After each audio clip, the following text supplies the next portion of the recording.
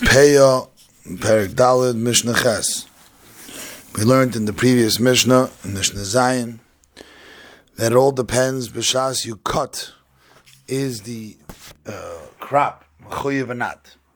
So the Mishnah now will tell us, when you get a hektish, if someone consecrates his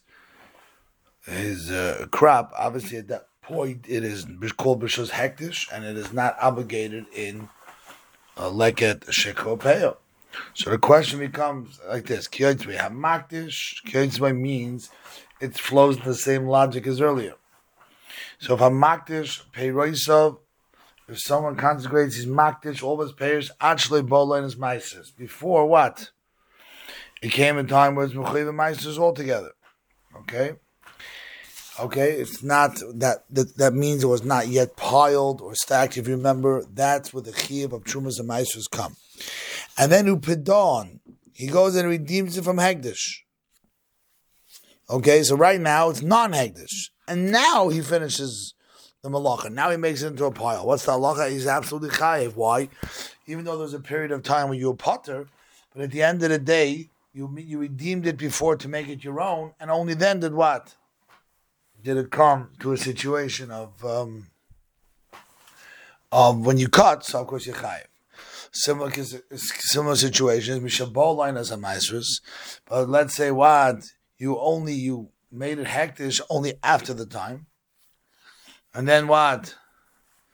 Upadon, and you redeem it again. What? You're still chayiv. Why? Because at the end of the day, what? B'shas k'ma malacha, it was not in the rishus of the hektish because you redeemed it. And therefore, what? Again, you are chayiv. Lastly, says the Mishnah, Higdishon, actually Nigmaru, let's say you maksh it before it finished. Gomran HaGizbar. The Gizbar what? Went ahead and he finished the Gemara Malacha right now. And so here's the Gemara. Then you what? Then you redeem it. It's too late. You're potter. Why? Shebeshas Chavas, and again, because at the time of the Gemara Malacha, when the Gabbai went ahead and finished, the Gizbar Hektish made that pile. At that point, it was Hektishes, therefore remains potter. So the Mishnah again is very clear.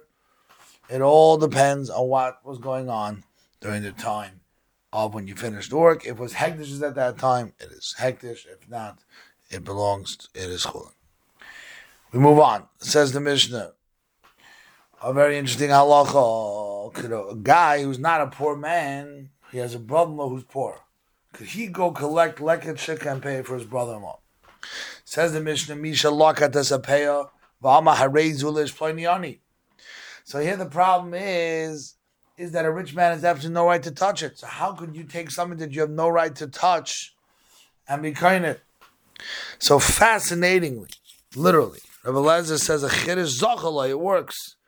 And the question is why? And the Mefarshim tell us, since theoretically a person can become a pauper at any given time, he can go ahead and take his whole multi-million-dollar estate and make it hefker.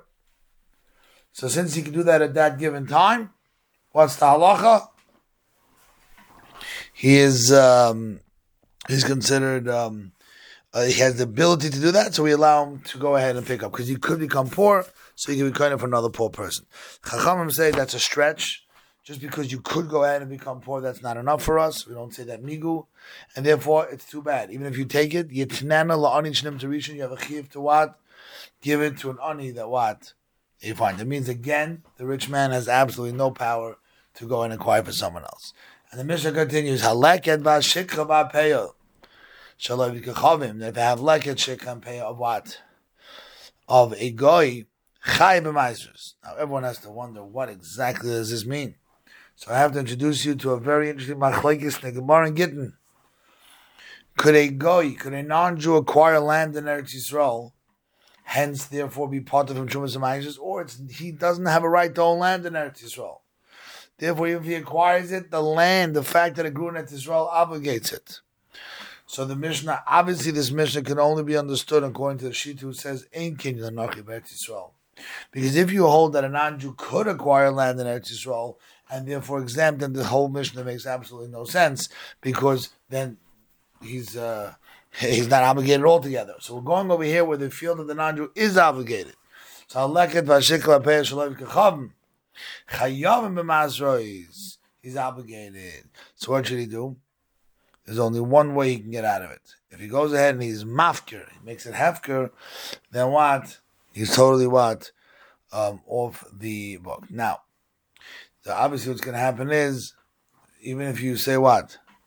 They're going with a chayev, but so let's say the guy won't do it, but l'maisa, there still is now an obligation on the year that takes it to go ahead and give like a check and pay. Have a wonderful day.